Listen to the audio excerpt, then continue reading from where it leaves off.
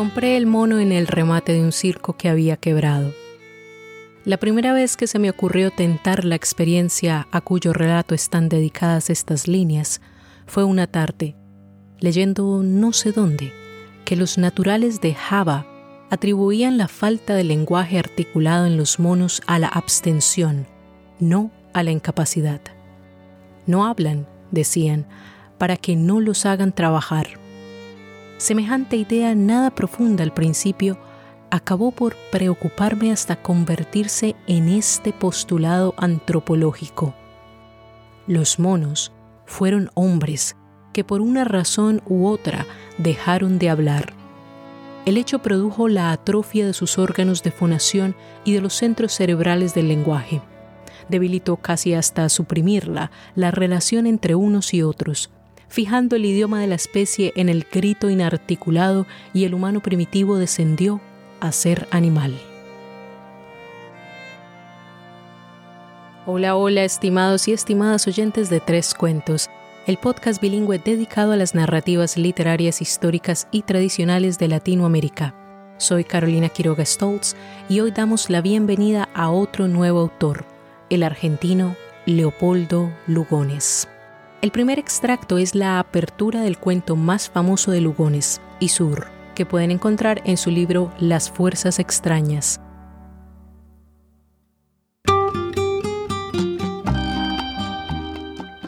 Debo hacer otra confesión que revela mi pobre capacidad de retener los nombres de las personas. Leí la historia Isur hace 2 años cuando me preparaba para lanzar la primera temporada sobre autores latinos. La historia me dejó algo perturbada y convenientemente olvidé el nombre del autor. Sin embargo, durante meses seguí preguntándome si debería haber incluido ese cuento en el programa. Lo cierto es que soy algo susceptible al sufrimiento animal, aunque sea de ficción. Todo esto para decir que cuando estaba investigando los relatos para la temporada actual, nuevamente me encontré con Isur y me pregunté si debería incluirlo, pero elegí otra historia. Sin embargo, fue solo cuando estaba escribiendo esta introducción que me di cuenta de que Leopoldo Lugones, el autor de hoy, también es el autor de Isur. A pesar de mis aprensiones, recomiendo leer Isur porque es el cuento más antologado de Lugones, el cual describe y critica la frívola sed de aquellos que todavía hacen experimentos en animales.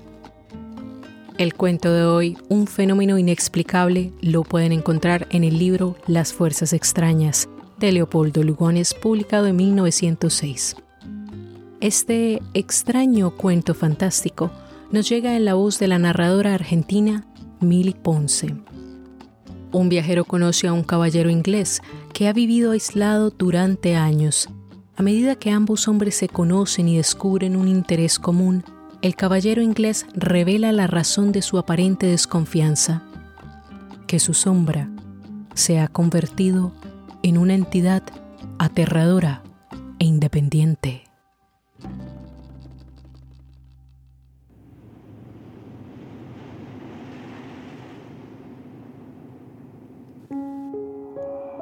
Un fenómeno inexplicable, por Leopoldo Lugones, leído por Mili Ponce. Hace de esto 11 años. Viajaba por la región agrícola que se divide en las provincias de Córdoba y de Santa Fe, provisto de las recomendaciones indispensables para escapar a las horribles posadas de aquellas colonias en formación. Mi estómago, derrotado por los invariables salpicones con hinojo y las fatales nueces del postre, exigía fundamentales refacciones. Mi última peregrinación debía efectuarse bajo los peores auspicios. Nadie sabía indicarme un albergue en la población hacia donde iba a dirigirme. Sin embargo, las circunstancias apremiaban cuando el juez de paz, que me profesaba cierta simpatía, vino en mi auxilio. «Conozco allá un señor inglés viudo y solo», me dijo. «Posee una casa, lo mejor de la colonia, y varios terrenos de no escaso valor. Algunos servicios que mi cargo me puso en situación de prestarle serán buen pretexto para la recomendación que usted desea y que si es eficaz le proporcionará excelente hospedaje. Digo si es eficaz, pues mi hombre, no obstante sus buenas cualidades, suele tener su luna en ciertas ocasiones, siendo además extraordinariamente reservado. Nadie ha podido penetrar en su casa más allá del dormitorio donde recibe a sus huéspedes, muy escasos por otra parte. Todo esto quiere decir que va usted en condiciones nada ventajosas, pero es cuanto puedo suministrarle. El éxito es puramente casual. Con todo, si usted quiere una carta de recomendación, acepté y emprendí acto continuo mi viaje, llegando al punto de destino horas después.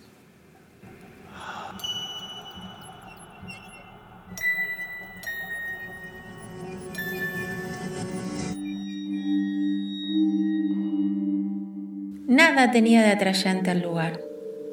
La estación con su techo de tejas coloradas, su andén crujiente de carbonilla, su semáforo a la derecha, su pozo a la izquierda. En la doble vía del frente, media docena de vagones que aguardaban la cosecha.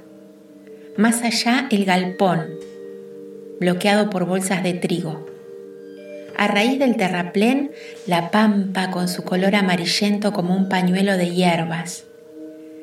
Casitas sin revoque diseminadas a lo lejos, cada una con su parva al costado. Sobre el horizonte, el festón de humo del tren en marcha y un silencio de pacífica enormidad entonando el color rural del paisaje. Aquello era vulgarmente simétrico, como todas las fundaciones recientes. Notábase rayas de mensura en su fisonomía de pradera otoñal. Algunos colonos llegaban a la estafeta en busca de cartas. Pregunté a uno por la casa consabida, obteniendo inmediatamente las señas. Noté en el modo de referirse a mi huésped que se le tenía por hombre considerable. No vivía lejos de la estación. Unas 10 cuadras más allá, hacia el oeste, al extremo de un camino polvoroso que con la tarde tomaba coloraciones lilas. Distinguí la casa con su parapeto y su cornisa de cierta gallardía exótica entre las viviendas circunstantes. Su jardín al frente, el patio interior rodeado por una pared tras la cual sobresalían ramas de duraznero. El conjunto era agradable y fresco, pero todo parecía deshabitado. En el silencio de la tarde, allá sobre la campiña desierta, aquella casita, no obstante sus rasgos chalet industrioso, tenía una especie de triste dulzura, algo de sepulcro nuevo en el emplazamiento de un antiguo cementerio. Cuando llegué a la verja, noté que en el jardín había rosas de otoño, cuyo perfume aliviaba como una caridad la fatigosa exhalación de las trillas. Entre las plantas que casi podía tocar con la mano crecía libremente la hierba. Y una pala cubierta de óxido yacía contra la pared, con su cabo enteramente liado por una guía de enredadera. Empujé la puerta de reja, atravesé el jardín y no sin cierta impresión vaga de temor fui a golpear la puerta interna. Pasaron minutos. El viento se puso a silbar en una rendija, agravando la soledad. A un segundo llamado sentí pasos y poco después la puerta se abría con un ruido de madera reseca. El dueño de casa apareció saludándome.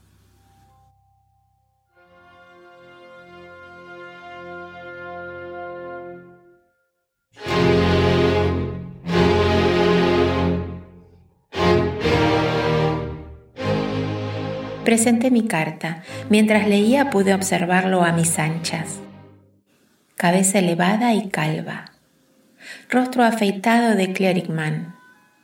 Labios generosos, nariz austera, debía de ser un tanto místico. Sus protuberancias superciliares se equilibraban con una recta expresión de tendencias impulsivas, el desdén imperioso de su mentón. Definido por sus inclinaciones profesionales, aquel hombre podía ser lo mismo un militar que un misionero.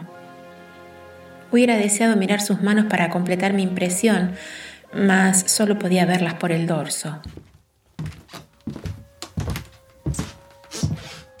Enterado de la carta, me invitó a pasar, y todo el resto de mi permanencia hasta la hora de comer quedó ocupado por mis arreglos personales. En la mesa fue donde empecé a notar algo extraño. Mientras comíamos advertí que no obstante su perfecta cortesía, algo preocupaba a mi interlocutor. Su mirada, invariablemente dirigida hacia un ángulo de la habitación, manifestaba cierta angustia. Pero como su sombra daba precisamente en ese punto, mis miradas furtivas nada pudieron descubrir. Por lo demás, bien podía no ser aquello sino una distracción habitual. La conversación seguía en tono bastante animado, sin embargo. Tratábase del cólera que por entonces azotaba los pueblos cercanos. Mi huésped era homeópata y no disimulaba su satisfacción por haber encontrado en mí uno del gremio. A propósito, una frase del diálogo hizo variar su tendencia. La acción de las dosis reducidas acababa de sugerirme un argumento que me apresuré a exponer. La influencia que sobre el péndulo de Ruther, dije concluyendo una frase, ejerce la proximidad de cualquier sustancia, no depende de la cantidad. Un glóbulo homeopático determina oscilaciones iguales a las que produciría una dosis 500 o 1000 veces mayor. Advertí al momento que acababa de interesar con mi observación. El dueño de casa me miraba ahora. Sin embargo, respondió, Reichenbach ha contestado negativamente esa prueba. Supongo que ha leído usted a Reichenbach. Lo he leído, sí. He atendido sus críticas, he ensayado y mi aparato, confirmado a Ruther, me ha demostrado que el error procedía del sabio alemán, no del inglés. La causa de semejante error es sencillísima, tanto que me sorprende cómo no dio con ella el ilustre descubridor de la parafina y de la creosota. Aquí, sonrisa de mi huésped, prueba terminante de que nos entendíamos. ¿Usó usted el primitivo péndulo de Ruther o el perfeccionado por el Dr. Lescher? El segundo, respondí. Es mejor. ¿Y cuál sería, según sus investigaciones, la causa del error de Reichenbach? Esta. Los sensitivos con que operaba. Influían sobre el aparato, sugestionándose por la cantidad del cuerpo estudiado. Si la oscilación provocada por un escrúpulo de magnesia, supongamos, alcanzaba una amplitud de 4 líneas, las ideas corrientes sobre la relación entre causa y efecto exigían que la oscilación aumentara en proporción con la cantidad. 10 gramos, por ejemplo.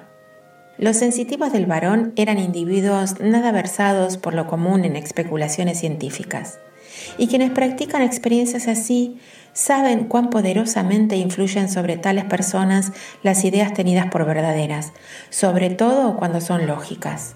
Aquí está, pues, la causa del error. El péndulo no obedece a la cantidad, sino a la naturaleza del cuerpo estudiado solamente. Pero cuando el sensitivo cree que la cantidad influye, aumenta el efecto, pues toda la creencia es una abolición. Un péndulo ante el cual el sujeto opera sin conocer las variaciones de cantidad confirma a Ruther. Desaparecida la alucinación. «Oh, ya tenemos aquí la alucinación», dijo mi interlocutor con manifiesto desagrado. No soy de los que explica todo por la alucinación, a lo menos confundiéndola con la subjetividad como frecuentemente ocurre, contesté. La alucinación es para mí una fuerza, más que un estado de ánimo, y así considerada me explica por medio de ella buena porción de fenómenos. Creo que es la doctrina justa. Desgraciadamente es falsa. Mire usted, yo conocí a Homo, el medium, en Londres, allá por 1872. Seguí luego con vivo interés las experiencias de Crookes bajo un criterio radicalmente materialista. Pero la evidencia se me impuso por motivo de los fenómenos del 74. La alucinación no basta para explicarlo todo. Créame usted, las apariciones son autónomas. Permítame una pequeña digresión, interrumpí, encontrando en aquellos recuerdos una oportunidad para comprobar mis deducciones sobre el personaje. Quiero hacerle una pregunta que no exige desde luego contestación si es indiscreta. ¿Ha sido usted militar? Poco tiempo, me contestó. Llegué a subteniente del ejército de la India. Por cierto, dije yo, la India sería para usted un campo de curiosos estudios. No, la guerra cerraba el camino del Tíbet a donde hubiese querido llegar.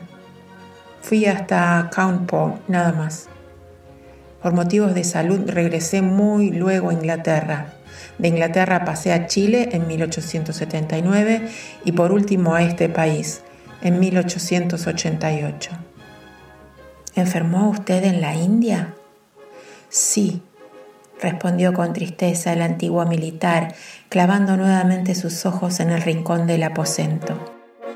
¿El cólera? Insistí. Apoyó él la cabeza en la mano izquierda, miró por sobre mí vagamente. Su pulgar comenzó a moverse entre los ralos cabellos de la nuca. Comprendí que iba a hacerme una confidencia de la cual eran prólogo aquellos ademanes y esperé. Afuera chirriaba un grillo en la oscuridad.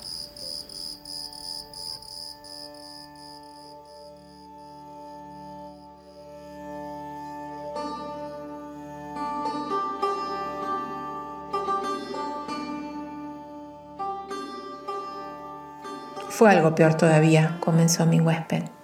Fue el misterio. Pronto hará 40 años y nadie lo ha sabido hasta ahora. ¿Para qué decirlo? No lo hubieran entendido, creyéndome loco por lo menos. No soy un triste, soy un desesperado.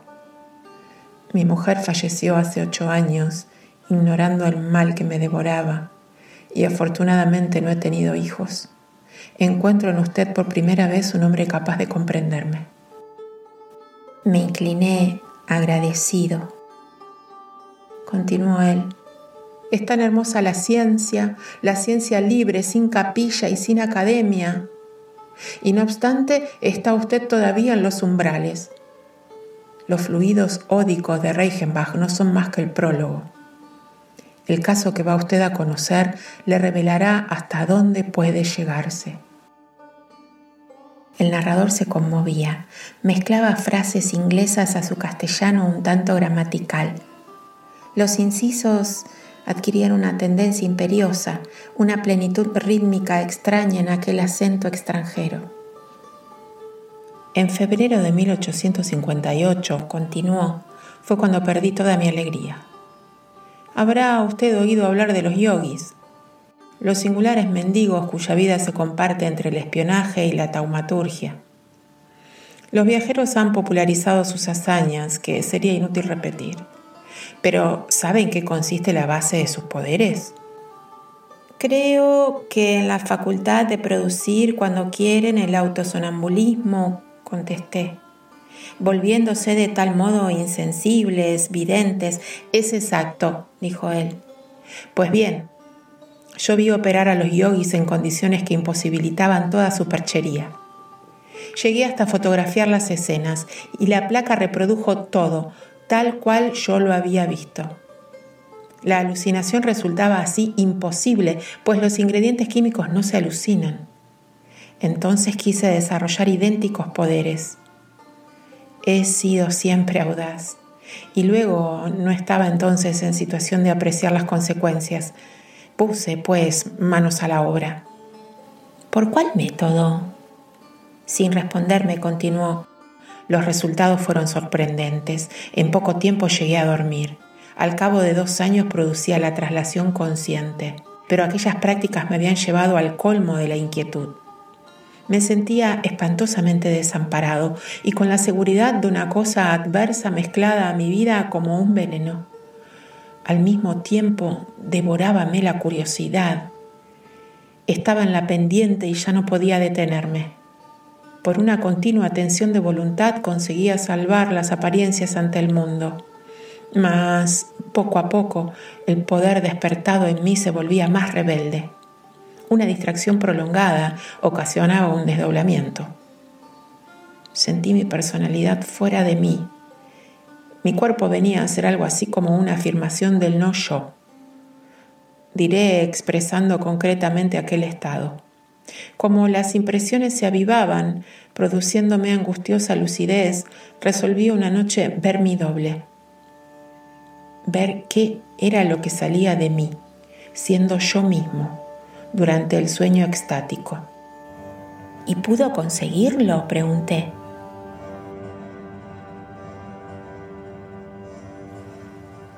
Fue una tarde, casi de noche ya. El desprendimiento se produjo con la facilidad acostumbrada. Cuando recobré la conciencia, ante mí, en un rincón del aposento, había una forma. Y esta forma era un mono, un horrible animal que me miraba fijamente. Desde entonces no se aparta de mí.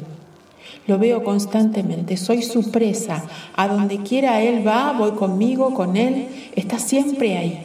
Me mira constantemente, pero no se le acerca jamás, no se mueve jamás, no me muevo jamás. Subrayo los nombres trocados en la última frase tal como la oí. Una sincera aflicción me embargaba. Aquel hombre padecía, en efecto, una sugestión atroz. Cálmese usted, le dije, aparentando confianza.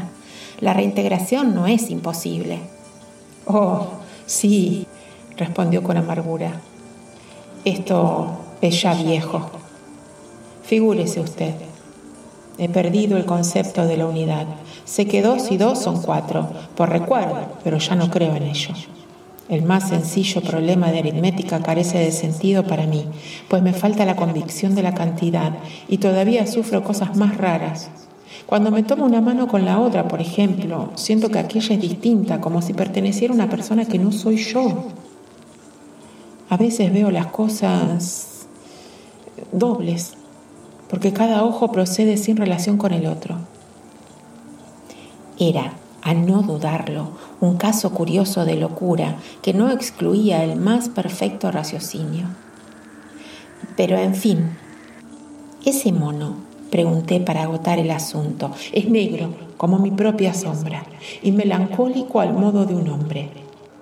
La descripción es exacta porque lo estoy viendo ahora mismo. Su estatura es mediana, su cara como todas las caras de mono, pero siento, no obstante, que se parece a mí. Hablo con entero dominio de mí mismo. ¡Ese animal se parece a mí!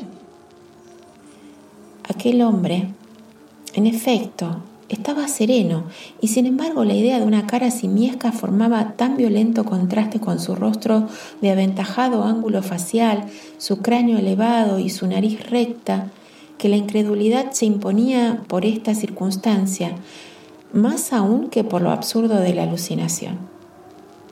Él notó perfectamente mi estado. Púsose de pie como adoptando una resolución definitiva. Voy a caminar por este cuarto para que usted lo vea. Observe mi sombra, se lo ruego. Levantó la luz de la lámpara, hizo rodar la mesa hasta un extremo del comedor y comenzó a pasearse. Entonces, la más grande de las sorpresas me embargó. La sombra de aquel sujeto no se movía. Proyectada sobre el rincón, de la cintura arriba y con la parte inferior sobre el piso de madera clara, parecía una membrana, alargándose y acortándose según la mayor o menor proximidad de su dueño.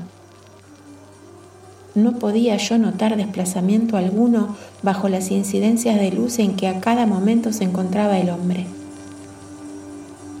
Alarmado al suponerme víctima de tamaña locura, resolví desimpresionarme y ver si hacía algo parecido con mi huésped por medio de un experimento decisivo.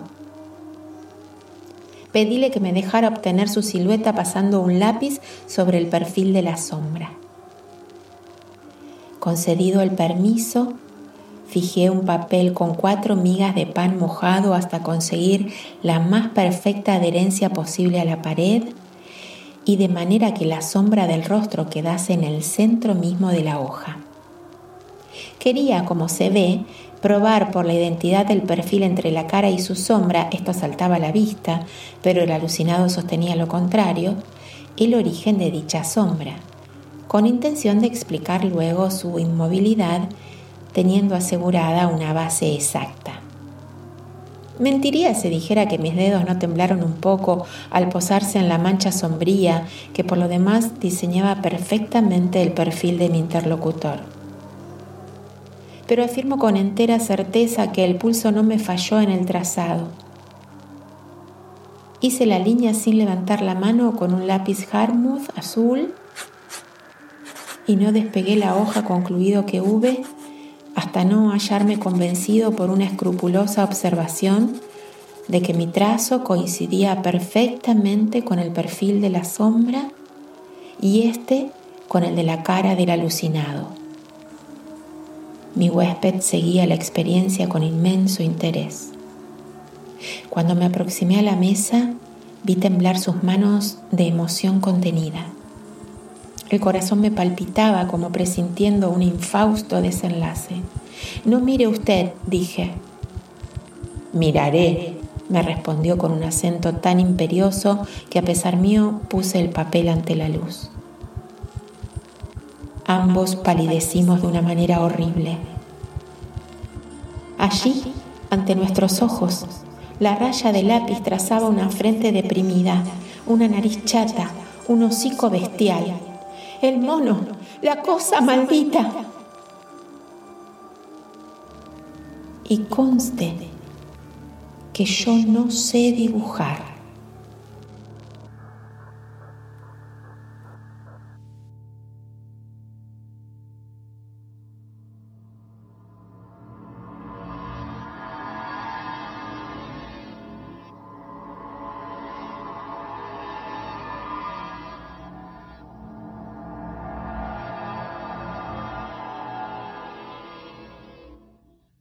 Muy bien, volvamos al lugar donde nuestra sombra nos sigue de cerca, en lugar de acecharnos desde la distancia.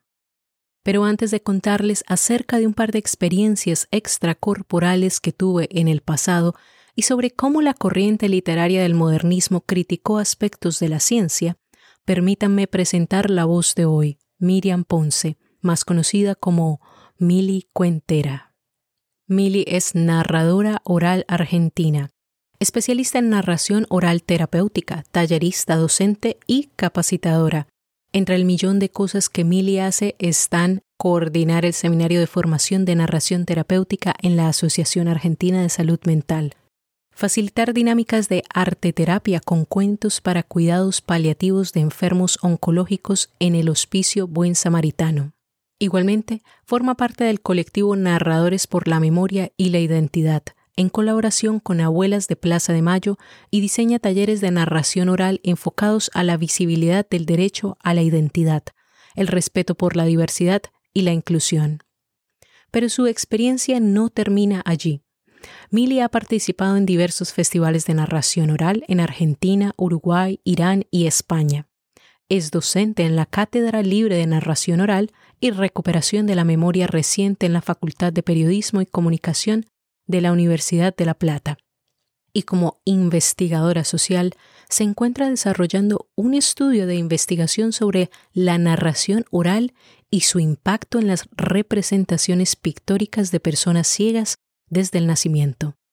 La verdad es que la hoja de vida de Mili es todavía más larga e interesante y la podrán encontrar en la transcripción en nuestra página web www.trescuentos.com.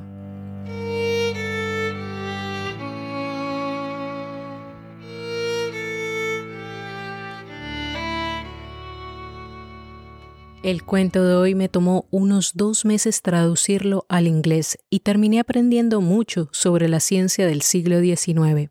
tomé varias notas con la esperanza de poder usarlas en mi comentario. Una de esas notas fue sobre una experiencia extracorporal que tuve, muy diferente a la que experimentó el caballero inglés en la historia, pero similar en algunos aspectos.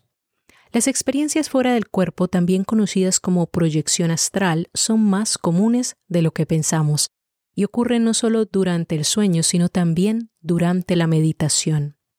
Me atrevo a decir que muchos místicos tuvieron experiencias extracorporales. La primera experiencia extracorporal que tuve ocurrió cuando tenía unos 12 años. Estaba tomando una siesta y me vi acostada en la cama. Incluso escuché y vi a mi madre entrar en mi habitación, pero durante todo el tiempo sabía que estaba dormida. En ese momento no tenía idea de lo que estaba pasando. Me asusté y seguí tratando de despertarme, pero no podía. Fue solo hasta que comencé a respirar lenta y profundamente que me calmé y desperté. La segunda experiencia extracorporal que recuerdo ocurrió hace unos 5 años. A pesar de que me cuesta mucho tratar de dormir una siesta, y me pregunto por qué, mi esposo y yo íbamos a tomar esa tarde una siesta. Después de un rato escuché a mi esposo roncar y pensé que debería levantarme y leer, ya que estaba claramente despierta. Pero cuando traté de levantarme, no pude. Entonces me vi flotando sobre mí. Había algo ligero y liberador. Parte de mí quería salir flotando y explorar, dejar a mi cuerpo allí en la cama. Sin embargo, me dio miedo y entré en pánico, pensando que si me dejaba ir, no podría volver a mi cuerpo.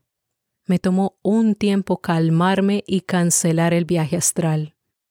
Para aquellos interesados en experiencias extracorporales o OBE, por sus siglas en inglés, citaré un párrafo del sitio web psychologytoday.com, escrito por el Dr. John Klein, Ph.D., titulado ¿Podemos viajar fuera de nuestros cuerpos cuando dormimos? El primer par de párrafos están dedicados a algunas experiencias de OBE sucedidas a los pacientes de Klein. Luego, él dice, la característica central de un OBE es la de sentir que la conciencia parece estar fuera del cuerpo físico. Hay sensaciones de flotar, de ver el cuerpo desde la distancia y de viajar a lugares a veces distantes. Otros tipos de experiencias también ocurren durante los OBE, incluyendo sentir energía, ver una luz brillante y sentir una conexión con el cuerpo físico. Klein continúa diciendo, las experiencias extracorporales pueden ocurrir en situaciones diferentes, incluidas las experiencias cercanas a la muerte, durante situaciones estresantes como la tortura, durante una cirugía o un desastre natural. Los OBEs también pueden ocurrir durante estados alterados de conciencia, como extrema relajación, hipnosis, meditación, como parte del fenómeno de abducción alienígena y durante migrañas y ataques epilépticos. Bueno, si alguno de ustedes, queridos y queridas oyentes, ha experimentado un OBE, ahora saben que no están locos. Esas cosas simplemente suceden. Una buena pregunta para hacer es, ¿puede nuestra conciencia o alma separarse de nuestro cuerpo como sucedió en la historia, un fenómeno inexplicable, y fallar en la reunificación? Por lo que he leído, todos los psicólogos y psiquiatras que hacen terapia de hipnosis desacreditan la idea de que después de una OBE podamos convertirnos en dos entidades separadas que no se reunifiquen. Para mí, los escritores han jugado con la idea de los viajes astrales porque cualquier cosa que todavía sea considerada un misterio vale la pena sacarle el jugo especulando.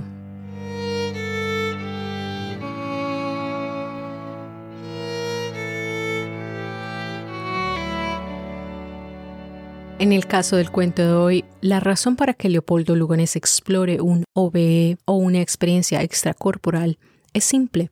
Lugones formó parte de la corriente del modernismo.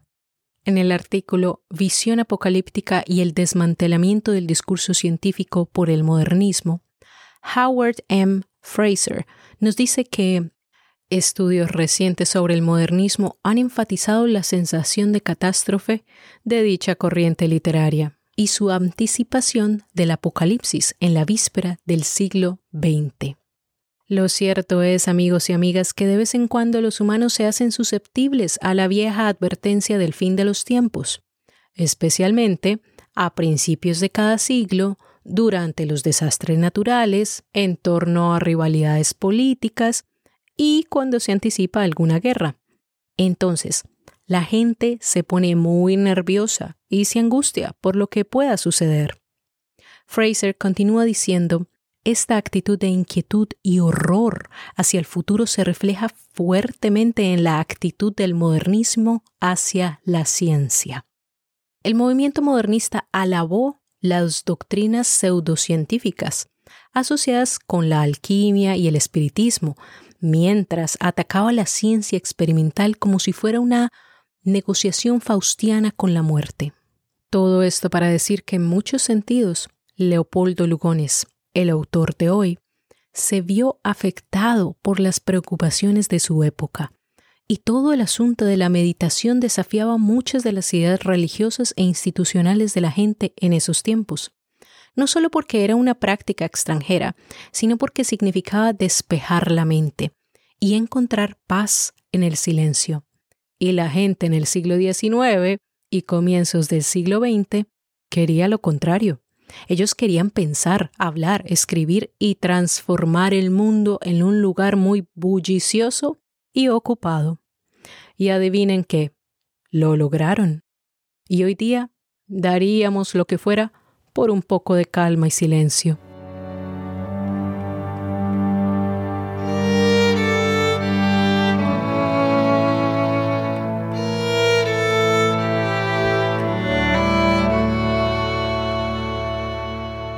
Es hora de dar algunas noticias y hacer algunos recordatorios.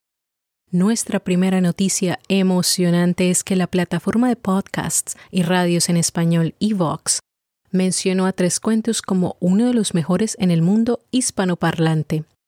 Todo lo que tengo que decir es gracias a ustedes, nuestros oyentes. Sus comentarios y apoyo nos ayudan a crecer. Y gracias a nuestros colaboradores Don Heimel, Alexa Jeffres y Leo Quirón. Nuestra segunda buena noticia es que estamos recibiendo donaciones de libros para la actividad que realizaremos en noviembre, la Ancheta Literaria.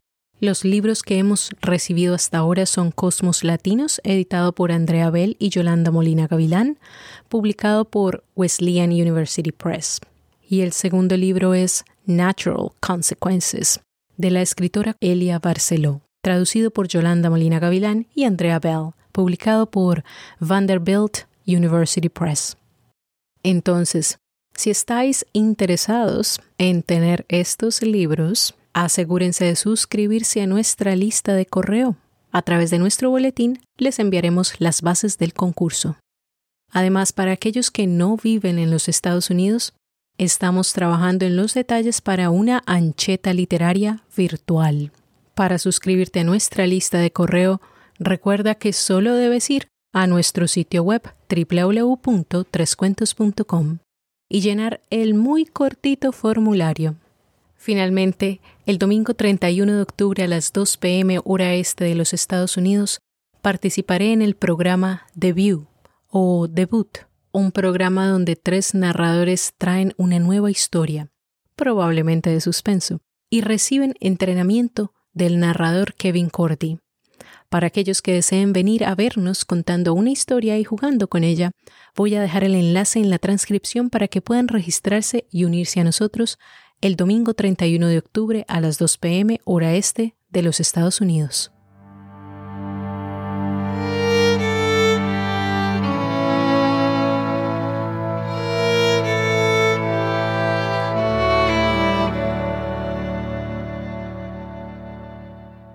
Continuando, hablemos de la vida del autor de hoy, Leopoldo Lugones. Esta breve reseña biográfica fue escrita en colaboración con Esther Evelyn Bastidas. Leopoldo Lugones nació el 13 de junio de 1874 en Córdoba, Argentina. Fue hijo primogénito de Santiago Lugones y Custodia Argüello, de quien se dice obtuvo una rigurosa formación religiosa y de quien aprendió sus primeras letras.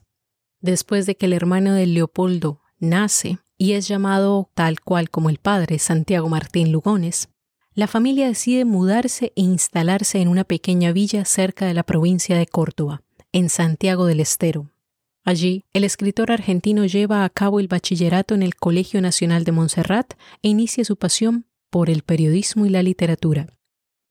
En 1896, Leopoldo escribe para los periódicos La Vanguardia y La Tribuna. Al mismo tiempo se une al Grupo Socialista de Escritores de Córdoba y luego funda La Montaña, un periódico socialista y revolucionario. En el mismo año se muda a Buenos Aires y se casa con Juana González, y al año siguiente nace el hijo de la pareja, Leopoldo Polo Lugones González. Un gran amigo de Lugones fue el poeta nicaragüense Rubén Darío, quien en el año de 1926 invita a Leopoldo a escribir para el diario argentino La Nación. Más tarde en el mismo año, Lugones es galardonado con el Premio Nacional de Literatura. Leopoldo consideraba la lengua una pieza imprescindible para resaltar la nacionalidad. Por tal razón trabajó por la renovación y enriquecimiento del lenguaje, ayudando así a dar forma a la identidad argentina por medio de un idioma nacional. Los libros de relatos Las Fuerzas Extrañas, publicado en 1906, y Cuentos Fatales en 1926, lo sitúan como uno de los más destacados exponentes de la literatura fantástica latinoamericana. Sin embargo, el autor contaba con múltiples facetas que lo llevaron a recorrer los caminos de las ciencias exactas, como la matemática, la física y la biología. En el ámbito político, Leopoldo inició pensando y escribiendo como un socialista utópico, el movimiento en el cual se soñaba con una sociedad igualitaria de nuevos hombres con acceso a la libre educación. Luego, con los años, Lugones se pasa al bando de los liberales y con el tiempo se hace conservador, hasta que finalmente termina uniéndose a los fascistas. Lugones era admirador de Mussolini y en algunos de sus escritos llegó a proclamarse en contra de los emigrantes, lo cual lo llevó a ser duramente criticado por la misma sociedad argentina, que vale la pena decir, había sido formada por inmigrantes europeos. La decadencia emocional de Leopoldo inicia después de haber participado en el golpe de Estado militar al gobierno argentino en el año de 1930. Dicho acto revolucionario puso en el poder al general José Félix Uriburu, quien instala una democracia fraudulenta y, de paso, se convierte en el primer dictador de la Argentina. A este desenamoramiento con la causa por la cual Lugones luchó, se le sumó que su hijo único, Leopoldo Polo, desafortunadamente fue un dolor de cabeza constante. Cuando Polo era director del reformatorio de menores de Oliveira, fue encontrado culpable de torturar y abusar de menores a su cargo y condenado a 10 años de prisión. Lugones, padre, trató por todos los medios de que la historia de su hijo se mantuviera en secreto y se valió de sus influencias y prestigio para que así fuera. Pero el drama no termina allí. Cuando el escritor argentino Leopoldo Lugones se enamora perdidamente de su amante, la joven adolescente Emilia Cadelago, su hijo Polo lo expone ante su madre y le amenaza con valerse de su influencia como policía para separar a los amantes por siempre. Esto último empeora la sensación de desilusión que ya venía experimentando el autor argentino. Y es el 18 de febrero de 1938 cuando Lugones termina quitándose la vida. Supongo yo que esto nos enseña que debemos tener un poco de cautela respecto a dónde ponemos nuestras pasiones y a quiénes favorecemos. Pero lo más curioso de toda esta historia, en mi opinión, es que hoy día en Argentina se celebra el Día del Escritor en la fecha del natalicio de Leopoldo Lugones.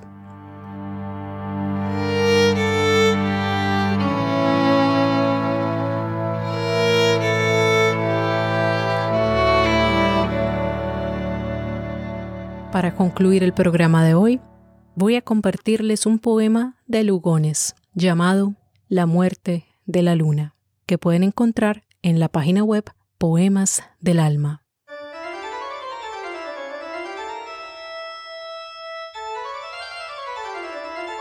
La muerte de la luna. En el parque confuso, con lánguidas brisas, el cielo sahuma. El ciprés como un huso, devana un ovillo de bruma. El telar de la luna tiende en plata su urdimbre, abandona la rada un lúgubre corsario, y después suena un timbre en el vecindario. Sobre el horizonte malva de una mar argentina, en curva de frente calva, la luna se inclina. O bien un vago nácar disemina, como la valva de una madre perla a flor de agua marina.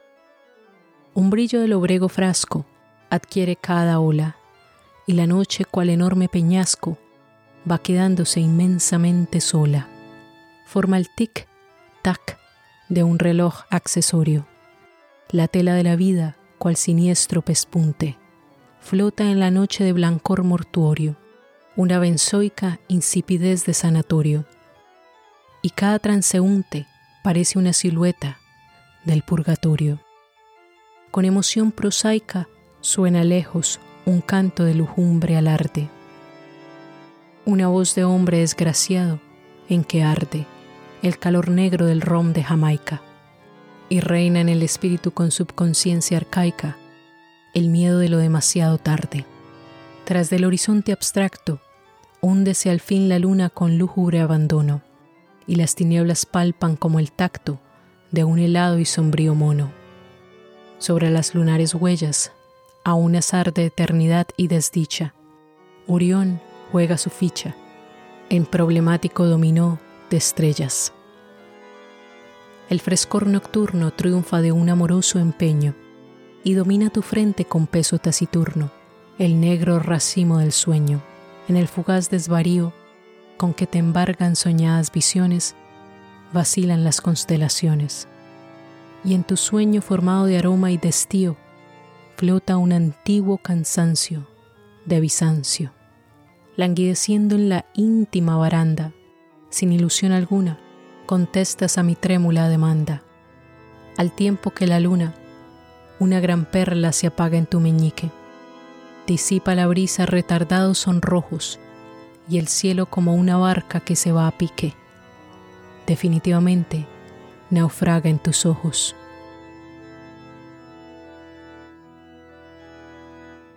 Y eso es todo por hoy. En nuestro siguiente episodio, el escritor paraguayo-español Rafael Barret nos cuenta la historia de un poeta que es visitado por la señora muerte y se enamora de ella. Hasta el siguiente cuento. Adiós, adiós.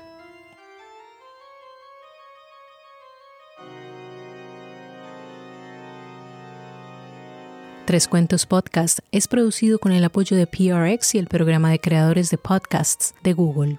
Tres Cuentos es un ejercicio de adaptación e investigación creativa. Los agradecimientos especiales del día de hoy van para la argentina Mili Ponce y la colombiana Esther Evelyn Bastidas. Recuerda que nos pueden escuchar en cualquier aplicación de podcast como Google Podcast, iTunes, Stitcher, Spotify o donde sea que nos encontraste. Y visita nuestra página web www.trescuentos.com. Si has disfrutado de este episodio, considera suscribirte a nuestro boletín a través de nuestra página web y comparte los episodios con tus amistades. La música y los efectos de sonido fueron descargados de la biblioteca de audio de YouTube y de freesound.org. La lista de créditos por canción y las fuentes de información las pueden encontrar en la transcripción. Nos escuchamos pronto. Adiós, adiós.